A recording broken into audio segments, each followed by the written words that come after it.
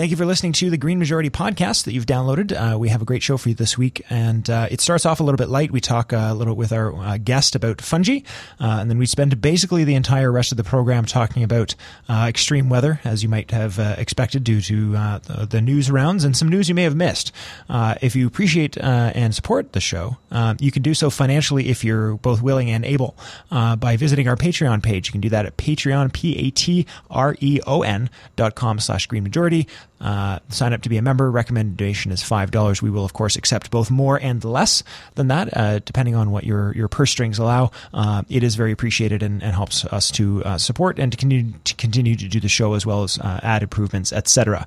With that, please enjoy this week's edition of the Green Majority.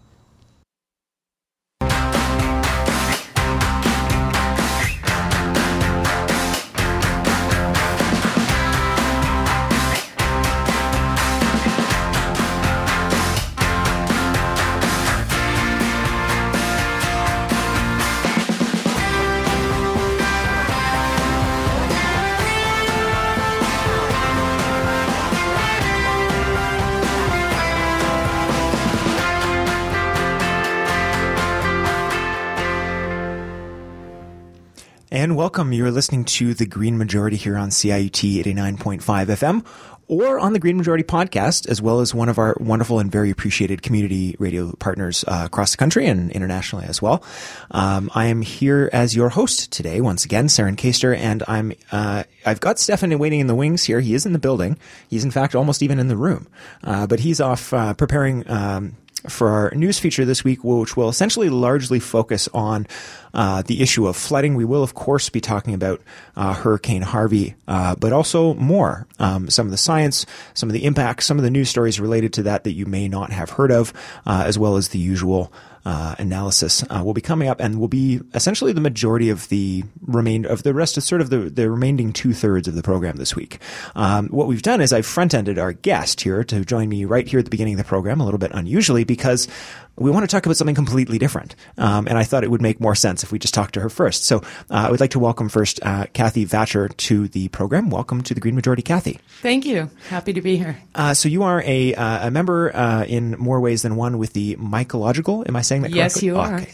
Mycological Society of Toronto, which is a federally registered not-for-profit, volunteer-managed association of amateur mycologists and and others with an interest in wild mushrooms and fungi based out of Toronto. And so when I was first referenced here, you just told me that you were a mushroom enthusiast, and now that I've done a little bit more reading, you have quite a bit more enthusiasm there. There's, of course, have a background as a teacher and an artist, and interested in music and writing, and definitely all sorts of things. So we're going to try and incorporate as much of this as possible within the general interest of this. But first, I thought I would ask you to sort of tell us, why are we talking about mushrooms? By which I mean, why are they so important? Why brings you to be so interested in the topic of fungi? Okay, there's so many reasons, really. They're beautiful, extraordinary, and they take me out into the forest every spring and fall, even in the summer, and I go on private forays, but I go with the group every weekend. We have forays on Saturday and Sunday and sometimes Wednesdays. But other than that, taking photos of them and eating them, I think they're just so important for the environment and their interconnection with the trees and bushes and flora and fauna. Really extraordinary work's being done, studies by people, mycologists like Paul Stamets in the States, who's looking into how mushrooms, he was using oyster mushrooms in experiments to clean up oil and tar messes, dump sites, filthy water. So, and there's medicinal uses that they're experimenting with too, and they have been, I guess, for thousands of years. The Asians were using all kinds of medicinal mushrooms, but I have an interest in that myself. I collect chaga and drink the tea and give it to people I know who need some kind of immune support. It seems to work, or I feel good. And mushrooms like turkey tail and other mushrooms, some edibles are finding now can help with increasing your brain strength, so there's less chance of dementia maybe. Who knows? They're experimenting with all this, but they're doing things right now making something called muskin. That's fabric made out of mushrooms. Mm-hmm. And I think that's just extraordinary. And IKEA has developed packaging using mushrooms. And so it's all biodegradable. So just the idea to get rid of plastics, and I think there's just way too much plastic in the world, and what it's doing is just, horrible in our oceans and everywhere else, to the birds and fish and other animals.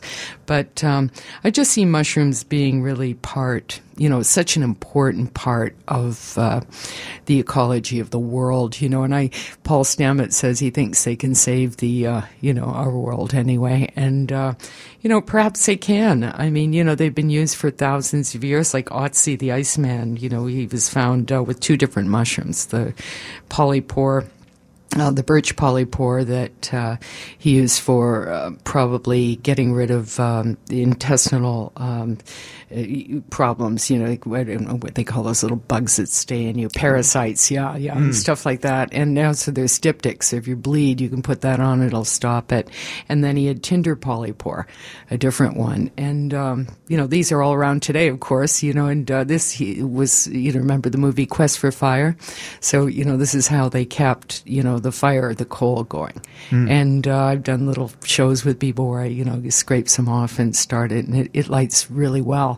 But other than that, there's just so much discovery, and excitement around the mushrooms. And, aside from, how they can save the world, it's just, for me, a great way to get out in nature and, appreciate the birds and the wildflowers and berries and everything else around. So it just helps me, I think, to be more in touch with who I am and my place in the planet. And if I can do anything, like when we're out on forays, we pick up garbage we find. It's always awful. You're in this area of beauty and you see a beer can or a pop bottle or plastic bottles, water bottles, and everything. So we on forays encourage people to, help clean it up a little bit, and it just feels good. It really does. It's soul enriching. Mm-hmm. I think. So I think it's worthy right now to tease, as we're talking about this, and as you're mentioning forays, that one of the reasons you're joining us today, as opposed to another day, is that there is actually an upcoming public foray. So we'll have more information. We can talk about that a little bit towards the end. But as a tease, if people are listening and they're in the Toronto area and this sounds interesting to them, stay tuned. You'll be able to join Kathy on one of these, and we'll talk about that more in a minute.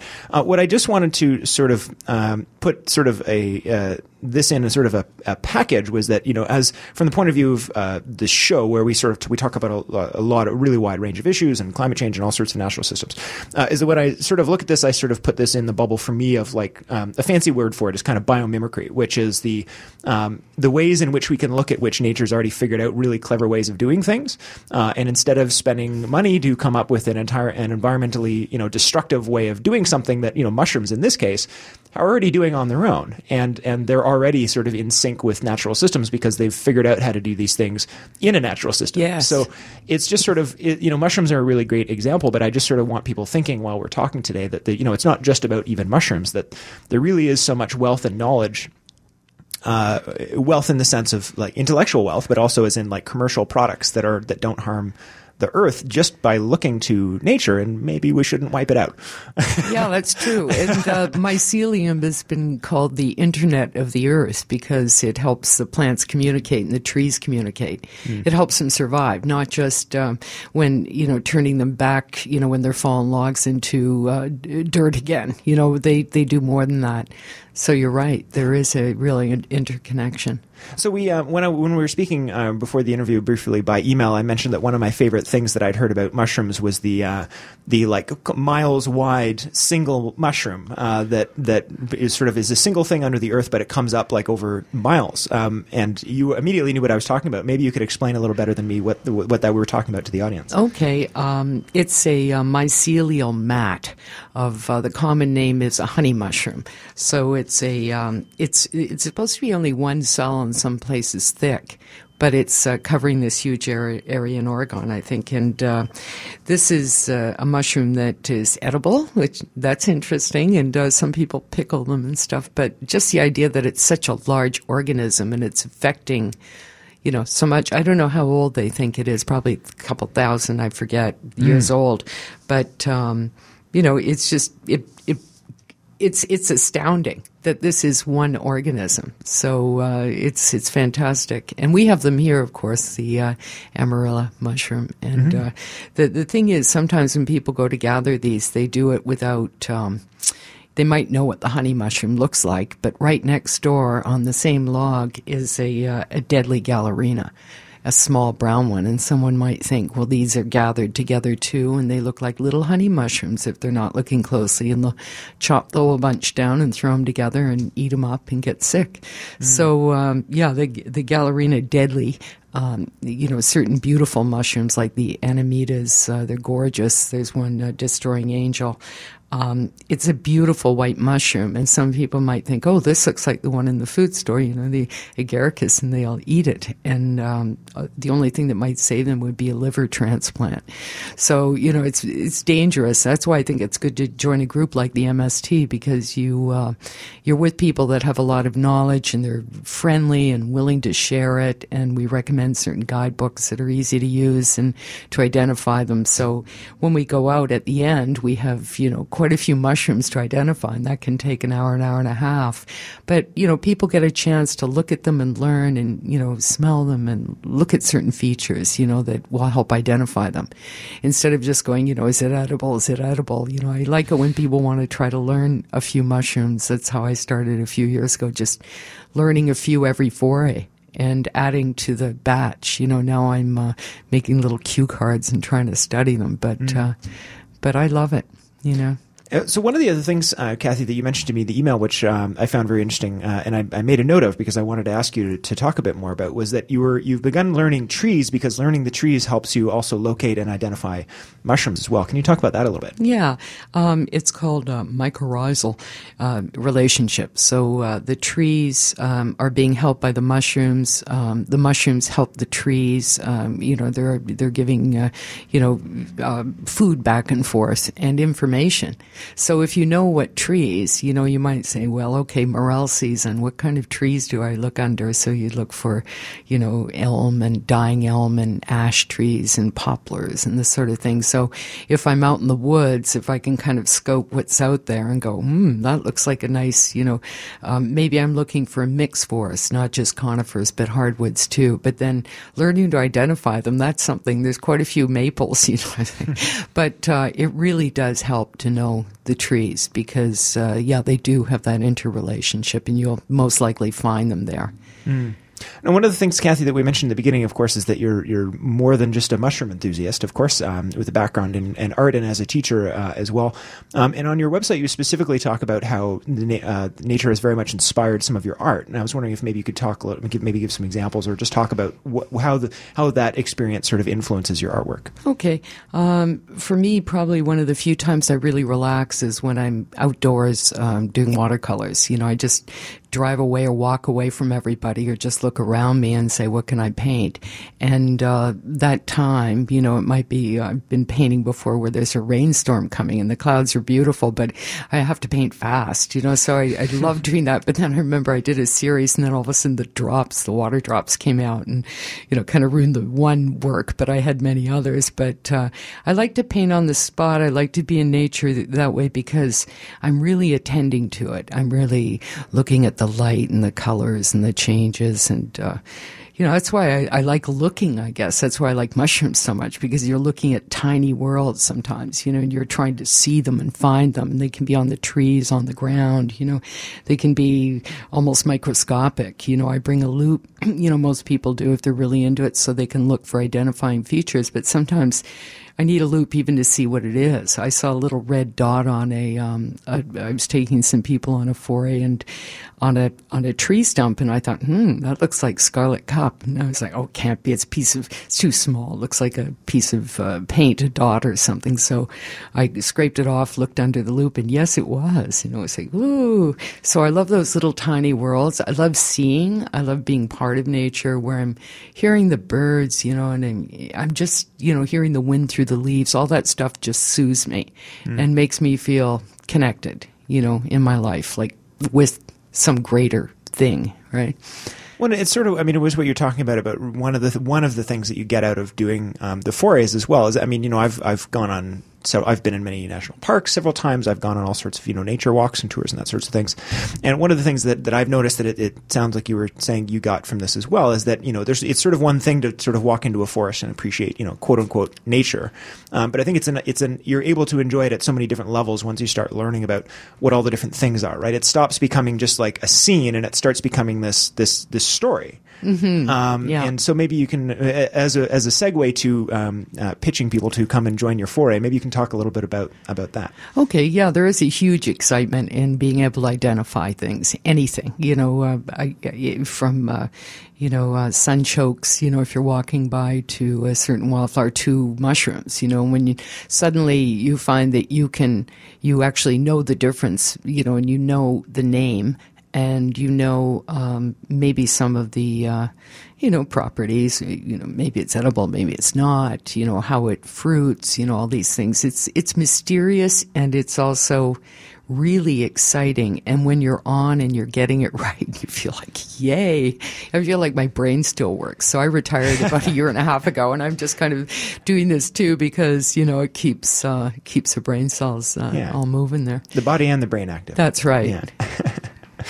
So you have there's an event coming up, and I always want to make sure, and of course I like to remind our guests sometimes because they don't necessarily know when they come to find us that we're broadcast internationally and on a number of Canada-wide stations as well. So this will be your opportunity to let people know where they can sign up to join you, where they can learn a little bit more, but maybe also you can maybe give some people some advice about how they can find out about this, or maybe find a local group if they're not in Toronto. Sure. The first step would be to go on Google and look up the Mycological Society of Toronto, MYCOLOGICAL. I think that's right. Mm-hmm. And look us up, and there's a lot of information about what we offer.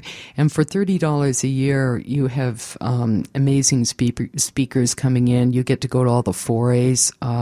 We have social events. There's a newsletter that's great. There's courses that you can take at a very inexpensive price because you're a member, ID courses, stuff like that. But the really exciting part, I think, is being able to go on the forays. So this year we're having the 40th annual Cane Foray.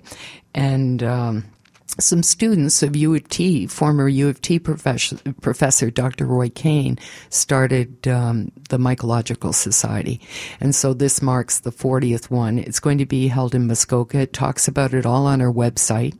You can sign up with PayPal. There's a few spaces still left. We're doing well right now. It's the first time at the Lumina Resort, and it's really quite luxe, and there's a pool they're going to have open for us, and beautiful accommodation, great food. It's only $3.95 a person for the whole weekend. So that's September 22nd to the 24th.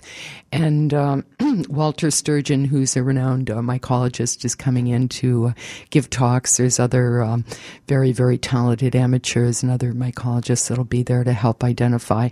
It's a great social weekend in just an area of beauty. And this year the mushrooms are really coming up because of all the rain. So kids can go to this free, I think, if you're, I don't know, what is it, under 8, and teens are $75. So the whole family can go, and it's magnificent. It'll be my 3rd year, and I wouldn't miss it for anything. It's kind of the highlight of the year. But I can recommend that and say, go to our website and find out all the information. You can sign up with PayPal, and hope to see you there. Yeah, and the only thing you didn't mention, which I'm seeing here in my notes, and so I'll make sure that I say on your behalf, because as I was telling you as we were coming in, I'm also by day a chef. So there's apparently a lot of recipe sharing, which jumped out at me as well. Oh, that's true. So if you're not in Toronto, you can check the spelling, because even as you've already said, I said it correctly. I'm still feeling a little bit shaky about my pronunciation, but mycological would be the sort of scientific reference of that. So if you're in Toronto, we'll have a link to the MST in Toronto, but also just you can copy that word and look for just Society of wherever you are, and there hopefully are some resources, and if there aren't, maybe Kathy or somebody else at the MST would be happy to share some resources, so maybe they can start a little group of their own. Yeah. There's always opportunities to create more. With that, thank you very much for joining us again. We've been talking to Kathy Vatcher, who's a member and the membership director for the Mycological Society of Toronto. And if you're interested in learning more or joining the upcoming foray, we will have links on the website post. You can check out greenmajority.ca after the show. Great. Thank you so much. Thank you so much for joining us, Kathy. So now Megan is going to let us know what our music break will be. And when we come back, Stefan will be taking Kathy's place in the studio, and we're going to spend a whole bunch of time talking about some very sad but unfortunately predictable events in Texas and beyond. So with that, Megan.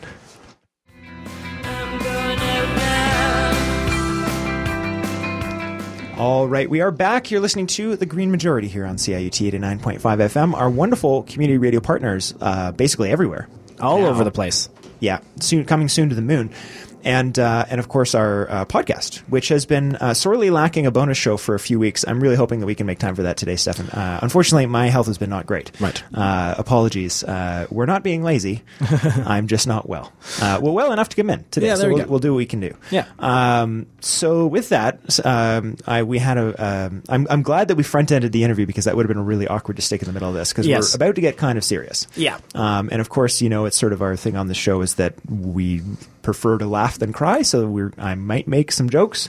I'm going to try not to, but I just before we even really get into it, Stefan, I'm just feeling like crazy overwhelmed. Because it's sort of this,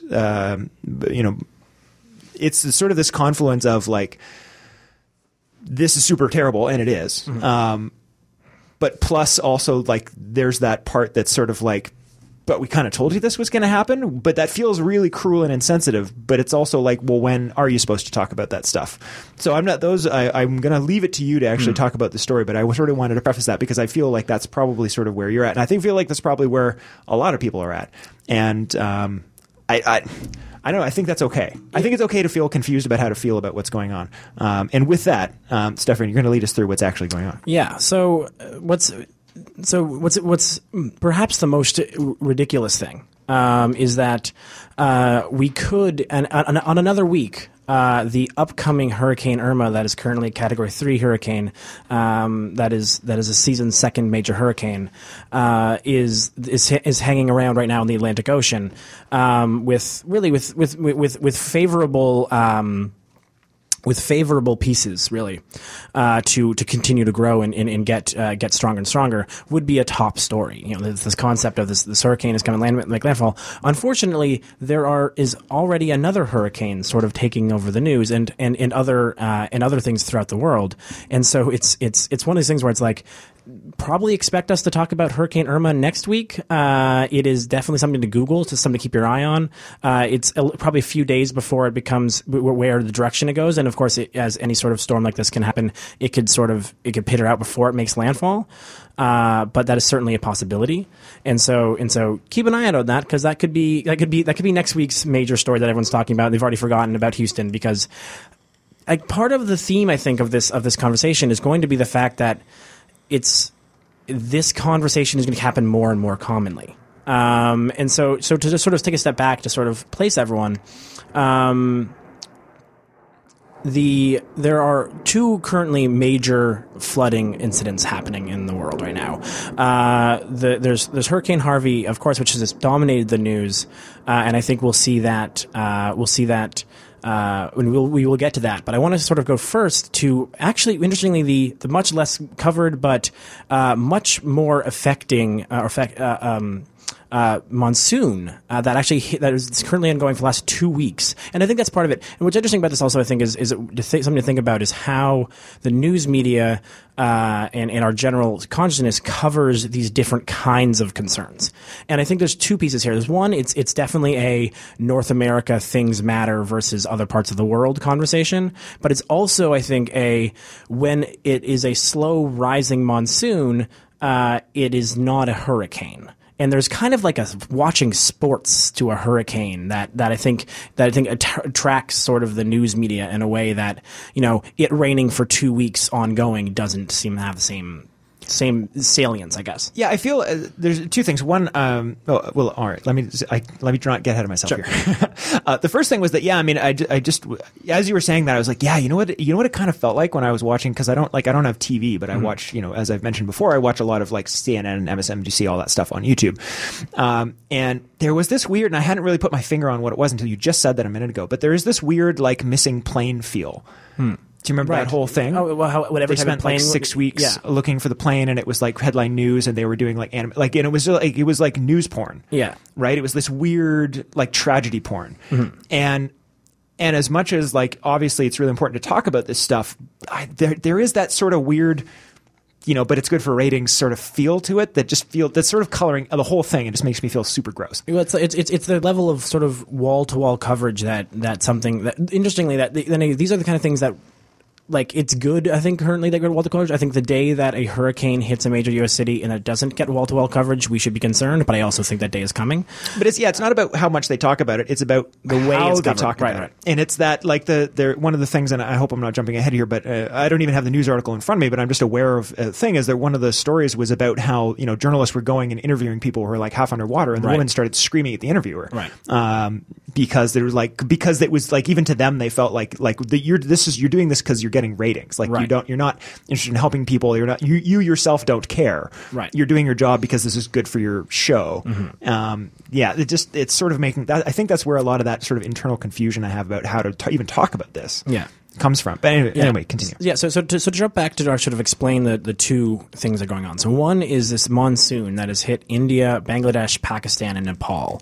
And it's hard. It's one of these things I think it's definitely very difficult to fully articulate the scope. I think that you've seen all the stuff with Hurricane Harvey about trying to explain the scope of how much water fell. But this is on a whole nother level. 1/3 of Bangladesh is currently underwater.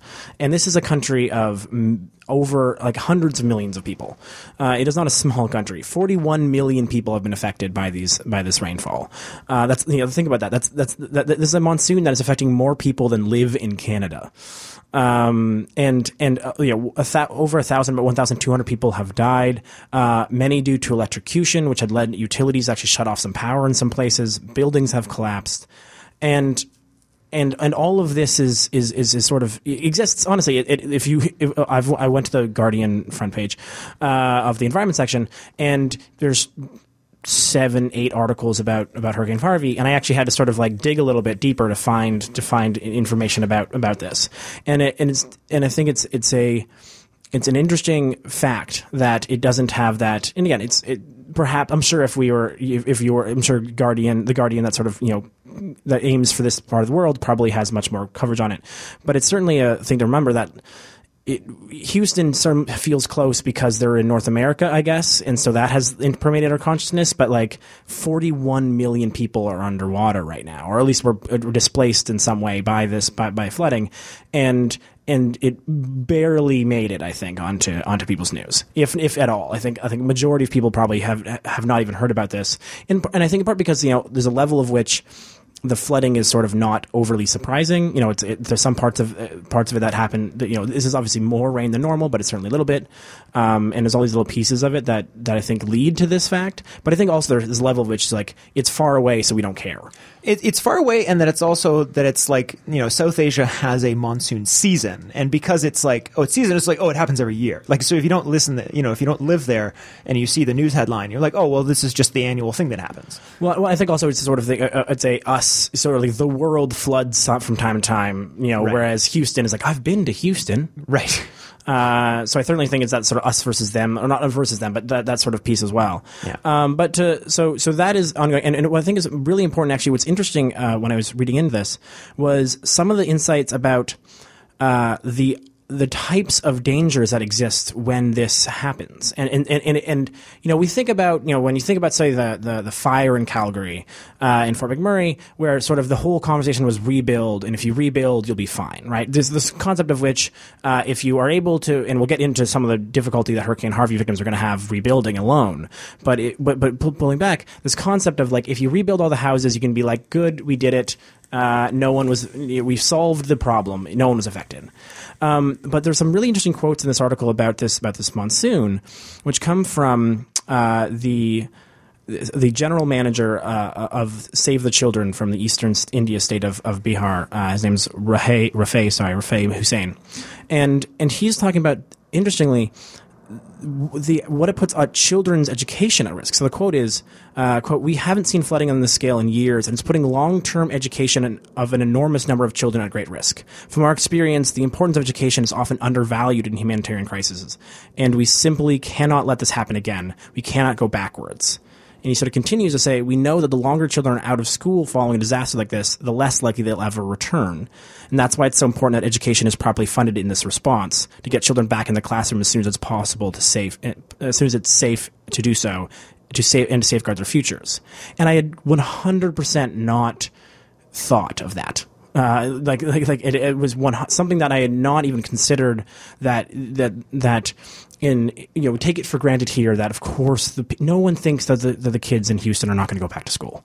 The schools will be probably one of the first things that are going to be reopened. The kids will probably be put in other schools for a brief time. Like, the chance that this actually affects their education is very, very low. And the fact that this is the number one thing that he wants the world to know, like, there's like 41 million, and he's like, we have to make sure these kids keep getting educated, is I think it's an important. To me, it sort of flipped my understanding and thought process about in the deep ways this kind of disaster actually affects the world.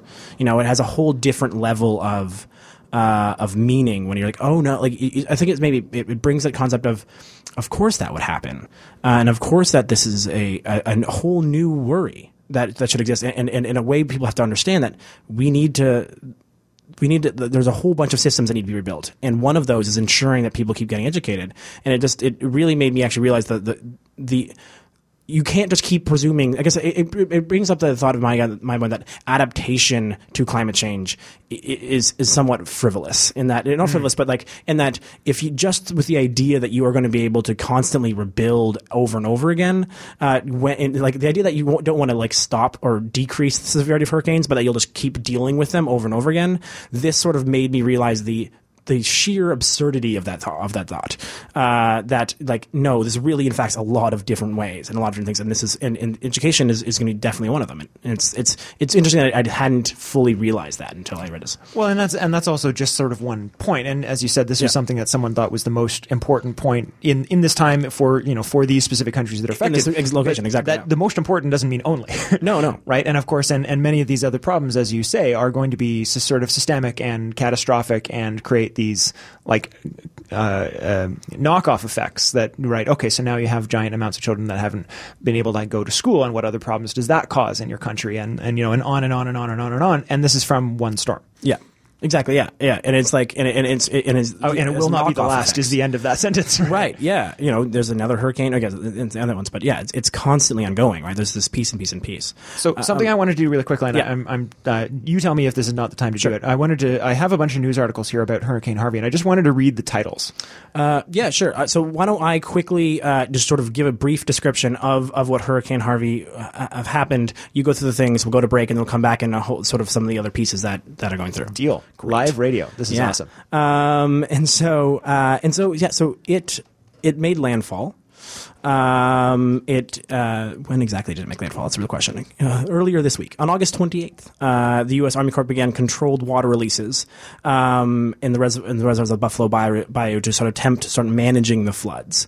There were sort of people were evacuated, or there was actually there's the thing about this sort of storm is that there are so many little pieces of information that you learn from the pieces of, like, the fact that evacuation warnings and the difficulty of submitting an evacuation evacuation warning or forced evacuation means to so many other people, and the fact that it was near the end of the month, and so people couldn't necessarily afford to leave because they needed the job to make sure they made rent.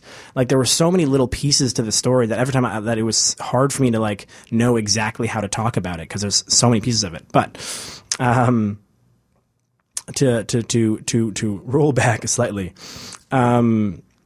So about 300,000 people were left without electricity.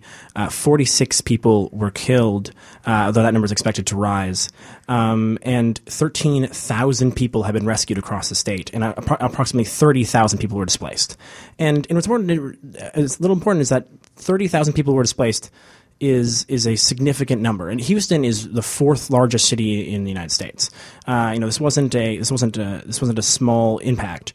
But then again, remember, 41 million people were affected from the monsoons, and so this is like it's still a matter of scale different. Well, and just one more number that I don't think you mentioned yet, but I have in front of me as well, is you said the 43 million. 41 million. 41 million people affected. For me, an article I have in front of me that was updated at 4 o'clock yesterday, which would be the 31st, saying that 1,200 people have died. Right. Yeah. Exactly. So again, this isn't a tit for tat. Therefore, other lives don't matter. But again, just for scale, 1,200 people have died from the flooding in South Asia, and 34 in the United States. That's only relevant with which to the degree to which things are being covered. That's the only exactly. That's the only we're point not comparing lives here. Yeah. That's the only point of making that comparison. Yeah. And just also to really emphasize the scope of which the monsoons are really devastating that region. So this is a hurricane that made landfall. It has a couple interesting things that stayed directly above Houston for longer than they really anticipated. It poured down rain for much. The actual amount of rain was surprised. It was interesting. If you're following it, there was a moment where it seemed like it was good news because it was a little weaker than they thought when it made landfall. But then it actually stuck around for much longer, and so it ended up doing some more damage with flooding. And it's all these little pieces that sort of lead this particular storm. And each storm will be slightly different, but each storm has these pieces of it.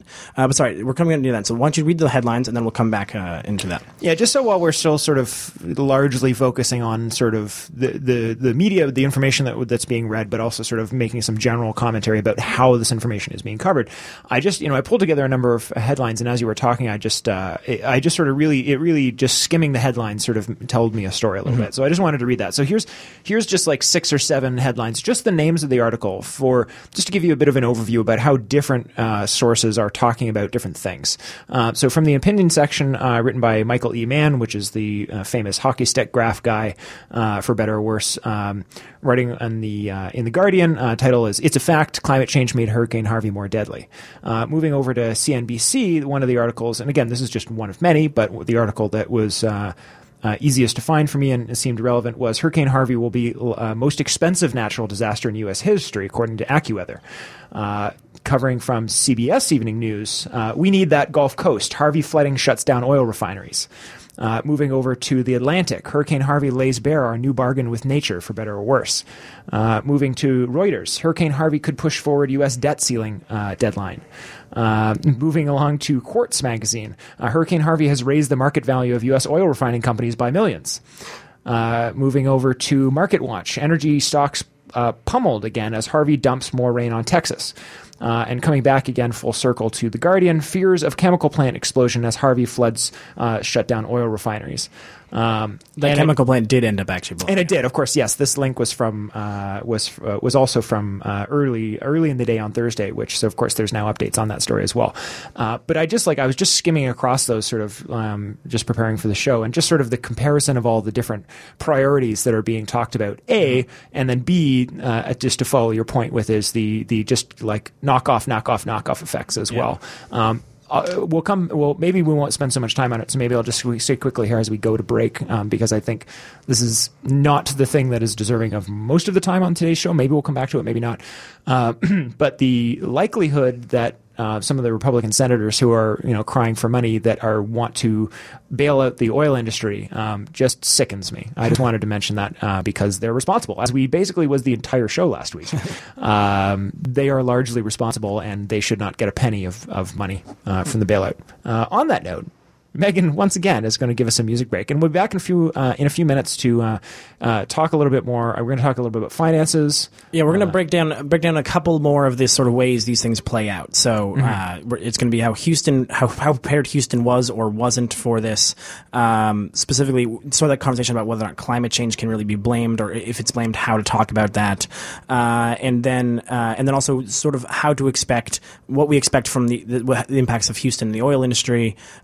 Being impacted there, and then insurance, because insurance obviously in times like this are super important, and there's a bunch of kind of ridiculous things going on there too. All right, so more flood coverage when we come back. You're listening to The Green Majority. I'm here with Stefan Hostetter.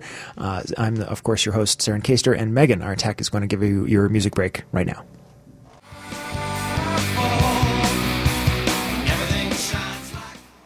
All right, we are back. You're listening to The Green Majority here at CIUT 89.5, our podcast at greenmajority.ca, or our wonderful, very appreciated community partners across Canada and international.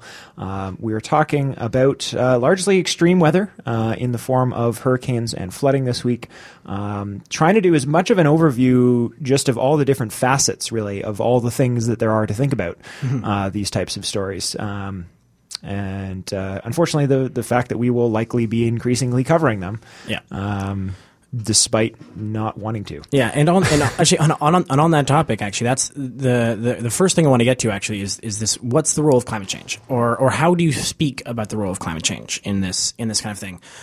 Because every time this happens, there's that whole push about let's not politicize this experience. It's not now to say I told you so or anything like that. That's not useful. We need to care and help these people, which 100% we need to care and help these people. But a part of caring and helping these people is ensuring that the next time this happens, maybe it doesn't happen as badly. No, I was going to say, do you mind if I take a swing at the explanation of how we can talk about climate change? Sure. That was a pun. Give me any baseball player that was caught doping. Sammy Sosa. Sammy Sosa was doping. So the way to understand how climate change can be talked about with reference at a very simple level with reference to extreme weather is that there is no single home run that can be attributed to doping. You can't say that one. That home run right there was because of drugs. Right. What you can say is that over the course of taking drugs, the entire performance was influenced by the doping, and that was actually a metaphor that I got from my second year course, the baseball metaphor included, and it's one that I continue to find very, very useful because I think it's a very clear way of explaining to people, climate change influences everything, and so when we see a very extreme event, you can't say that's a climate change event that wouldn't have happened otherwise. What we can say is that as we see an increase in severity, that increase in severity and frequency overall is attributable to climate change. Well, I think that's the point there, which is that people are talking about Hurricane Harvey as a 500-year storm, and you'll hear a couple other storms referred to as a 100-year storm, and that basically means that it's not exactly there's a 1 in 500 chance each year that happens, but historically, if you look back at how much longer time, that's roughly when you'd expect each one to happen, right? And so it doesn't mean it only happens once in 500 years. And especially as we're changing the climate, that will stop being true. And for example, from August 2015 to August 2016, there were 8 500-year flood events that were recorded by the National Weather Service. And there were 6 1,000-year floods in the U.S. In the 5 years between 2010 and 2014. And in 2015, 2016, there were at least 3 each year. And so these are events that might happen. That's 3 1,000-year floods each year.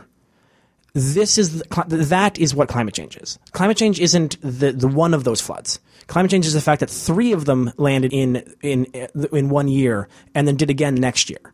There's a quote here from David Esquivel, who is the public works director in Tomball, Texas, who told the local paper that this year that Houston area had 2 500-year storms back-to-back over Memorial Day weekend in 2015 and early April in 2016. That means Hurricane Harvey constitutes as the 3rd 500-year flood in 3 years. And so that is the part that is climate change, right? It is not the single storm. It is the fact that we are seeing these storms at a terrifying rate, I guess. If a 1,000-year flood becomes an every year flood, the area you live in, like you can live in Houston once every 500 years Hurricane Harvey hits. If that happens every year, you are you've made that area at least very differently inhabitable, if not uninhabitable, and that change is what we have to pay attention to. And to sort of stay on the context of Houston, they were not ready for this storm at all.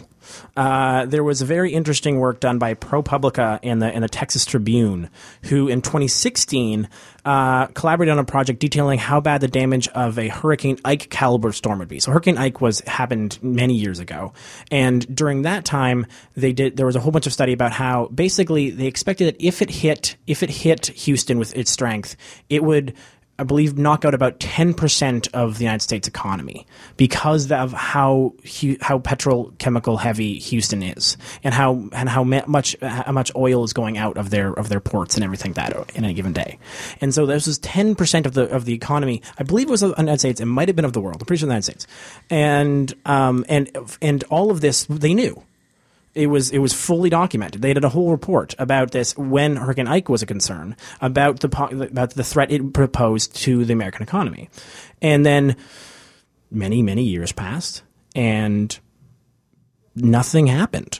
Here's a quote here from Phil Bedent, a Rice University professor, who co-directs the Storm Surge Protection, Education, and Evacuation from Disasters Center. So it seems like he would know what is going on. And his quote is, quote, "We've done nothing to shore up the coastline, to add resiliency, to do anything." That is about as damning of a sentence as you could come up with when it comes to this is the level of which everyone knew that this is coming, and this sort of exists in a whole bunch of other places. Everyone, like, it is not that no one is saying, "Hey, Florida, you're going to be underwater soon." But they're just not paying attention, or they're hearing it and then they're not doing it. And that's to go back a couple episodes. We covered the fact that Trump just took out a provision Obama had put in to make sure that storm sea level walls were high enough, or at least matched what they understood sea level rise to be. That not doing that is what leads to this kind of storms. Is like that is the and that kind of short-sightedness is exactly why we got here. And so it's like, they go even to like even some of the things that Houston was trying to do weren't working. They had a mitigation plan to discourage building within the 100-year floodplain, but 7,000 homes were built since 2010 in low-lying areas of Houston. So it's this problem of, I think if there's one thing I want to hammer down on, it's the problem that developers can build a house on a floodplain, sell it to people, and then walk away. And then simultaneously, private insurance companies will then refuse to give you flood protection because they know it's on a floodplain. Because they know it's on a floodplain. And so that comes down to what that means is that the people, either the people who are living there are paying a bunch of money to get flood insurance, either most often actually not even through the government, or so most often not actually through private networks, but actually through government, because private companies know this is happening and do not want to insure it. So basically, this is a private protection. This is a government's paying for this almost no matter what.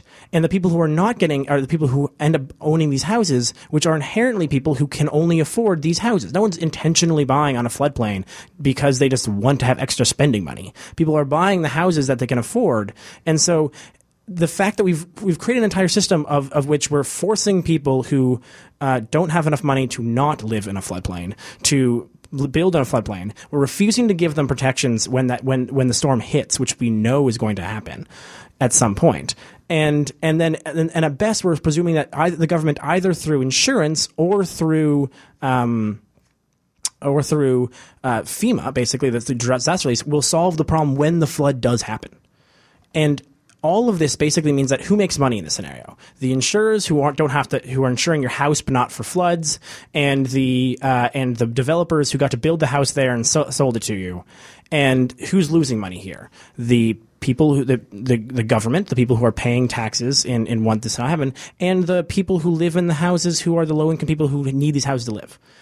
Everything about the system is set up so the people who could do something about it, aka the developers who could ensure that their houses are better protected, or the insurance company who could ensure that people are insured and get money, or alternatively, as a side, the Texas lawmakers who, as ludicrous as this is, on September 1st, a bill comes into law which makes it harder for people in Texas to get money back during insurance claims during natural disasters. That became law today, which again won't really impact a lot of people now because most people won't even insure for floods. But all of this is set up to ensure that the only people paying are poor people and the government.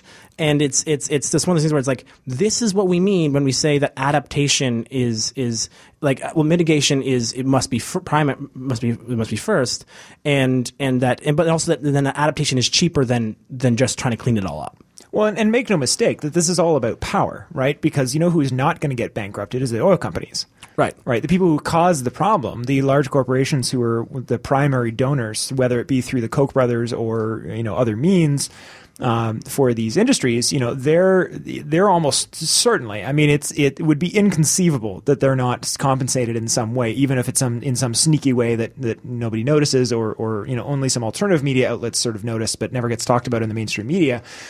They're going to be fine, right? But their claim is, well, we lost some profits, and that's being, prioritized over people who lost their future, which just seems really sick to me. Well, and it's just, I don't know, maybe it's just me. I don't know. But it's also we can talk. What's also interesting about this whole concept is that we end up talking so much about, for the petrochemical company to get too impacted, they would really have to. You would have to see a storm would have to hit Houston a slightly different way. So they sort of got out. They got out a little easier, I think, than could have gone. And that was the real worry that the ProPublica report was reporting on, was that at some point this hurricane wasn't that hurricane, but that hurricane is still coming. That hurricane could be Irma, which is currently existing in the Atlantic Ocean right now, and that will have a whole much sort of a wider impact on everyone because of the industry it's affecting. But they're the one. But at that point, at least that you're just rebuilding infrastructure, right? There's 100,000 people who evacuated Hurricane Katrina, who moved to Houston, who are now and never went back. Right. And so they escaped one hurricane, ended up in a second, and are now being displaced a second time because of this flooding. And this is I think the sorry state of the affairs is that all that the rest of us can do is keep saying we have to take this seriously, because if we don't, we're going to be talking about. We're eventually going to get to the point where, as I mentioned earlier, we aren't talking about this. If you get to we're going to get to a point where the third hurricane hitting Houston in a hurricane season is going to be just an old hat. And the fact that a chemical plant exploded is... Yeah, we don't even have time to get... I mean, maybe we'll come back to that next week, or maybe we talk about it on the bonus show. But I mean, there's so many things. Yeah, exactly. The plant exploded. There's so many pieces to this, and all of this points to a fact that it points to I guess there's a hubris of presuming that we are protected, and that climate change won't affect us. And hopefully, and I think each time one of these things happen, I think there's a groundswell again of climate people being like, this is what we're warning you about. Right. And then it gets sort of shouted down a bit because people, because it's not the time to talk about it. Right. And then just like after a school shooting, it's not the time to talk about gun laws. Exactly. And then in 2 weeks, Donald Trump will say some other ridiculous thing on Twitter, and we'll have forgotten about the people of Houston, and they will still be digging themselves out. There are people 10 years later from Katrina who still haven't fully recovered from that hurricane. And so all pieces of this lead to me to be like, we keep hoping, I think, that there'll be a certain storm that will tip, right? That will tip the minds of people, that will tip the minds of people who are who are willfully ignorant.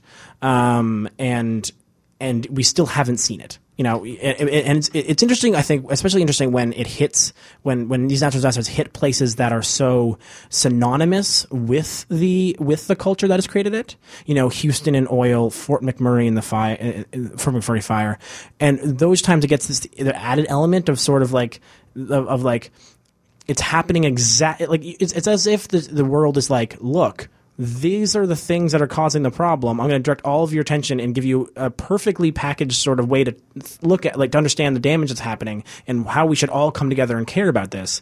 And yet still, a year later, the conversation is about just this concept of rebuilding and not of preventing the next one. You know, when we've got about 2 minutes left here, and I want to close really quickly on a thought experiment following from what you were just saying. So quickly here, one of the stories I mentioned was Hurricane Harvey will likely be the most expensive natural disaster in U.S. history. Current estimate is that it will cost the economy about $190 billion, but I saw another number that said if you actually take into account people's individual losses, that it's going to be well over $900 billion, so coming up on $1 trillion. So here's the thought experiment. This is obviously terrifying and terrible, but a lot of the talk, as they said, is, you know, what will be the response? There's, you know, there are a lot of comparisons being made to Katrina. This will, first of all, estimates are saying this will end up costing more than Katrina and Sandy combined. But while we're talking about Katrina, I mean, as you were saying, like, you know, there's Katrina a number of years ago, and then people, you know, mostly who are and we're not directly impacted and we're just following it in the news, sort of feel like that's been solved, right? Well, that's all been put back together now. And so now we have to start the work of putting, you know, Houston and Texas back together. But, you know, that's $900 billion. What happens if this happens next year? That's another $900 billion. What happens if it happens twice the year after? That's another $2 trillion. The U.S. is a pretty rich country. They've got the largest military by orders of magnitude on the planet. They don't have $3 trillion a year to rebuild houses, right? There becomes a point when you're just like, okay, we just can't build houses. But then what do we do with all these people, right? Then all of a sudden, the Americans are now looking at a situation that has become, you know, things are still getting worse in South Asia. But, you know, this annual severe problem with, you know, heavy monsoons existing now being amplified by climate change. You know, what sort of society are the Americans going to have when they can't afford to rebuild? And this is not a theoretical conversation for the future. This might be the conversation they're having next year when 3 more hurricanes have hit in the meantime. And they're all of a sudden like, we can't do this. Like, we just, like, it's not even like not politically possible. It is literally not financially possible. The money does not exist to rebuild and to repair and to do this. And then what conversation do we have? And I think that's really terrifying, because I think that will finally get people's attention. But by that point, it's too late. Once you've run out of money to even repair the damage, then it's at least too late to sort of like pretend that you keep getting to have any semblance of the world that you used to have, much less, you know, geopolitical stability and all the rest. So we are out of time. We're actually over time. I apologize. We'll wrap up right now. We will have a bonus show if we can. Other than that, have a good green week, folks. We'll keep covering this, unfortunately, and take care.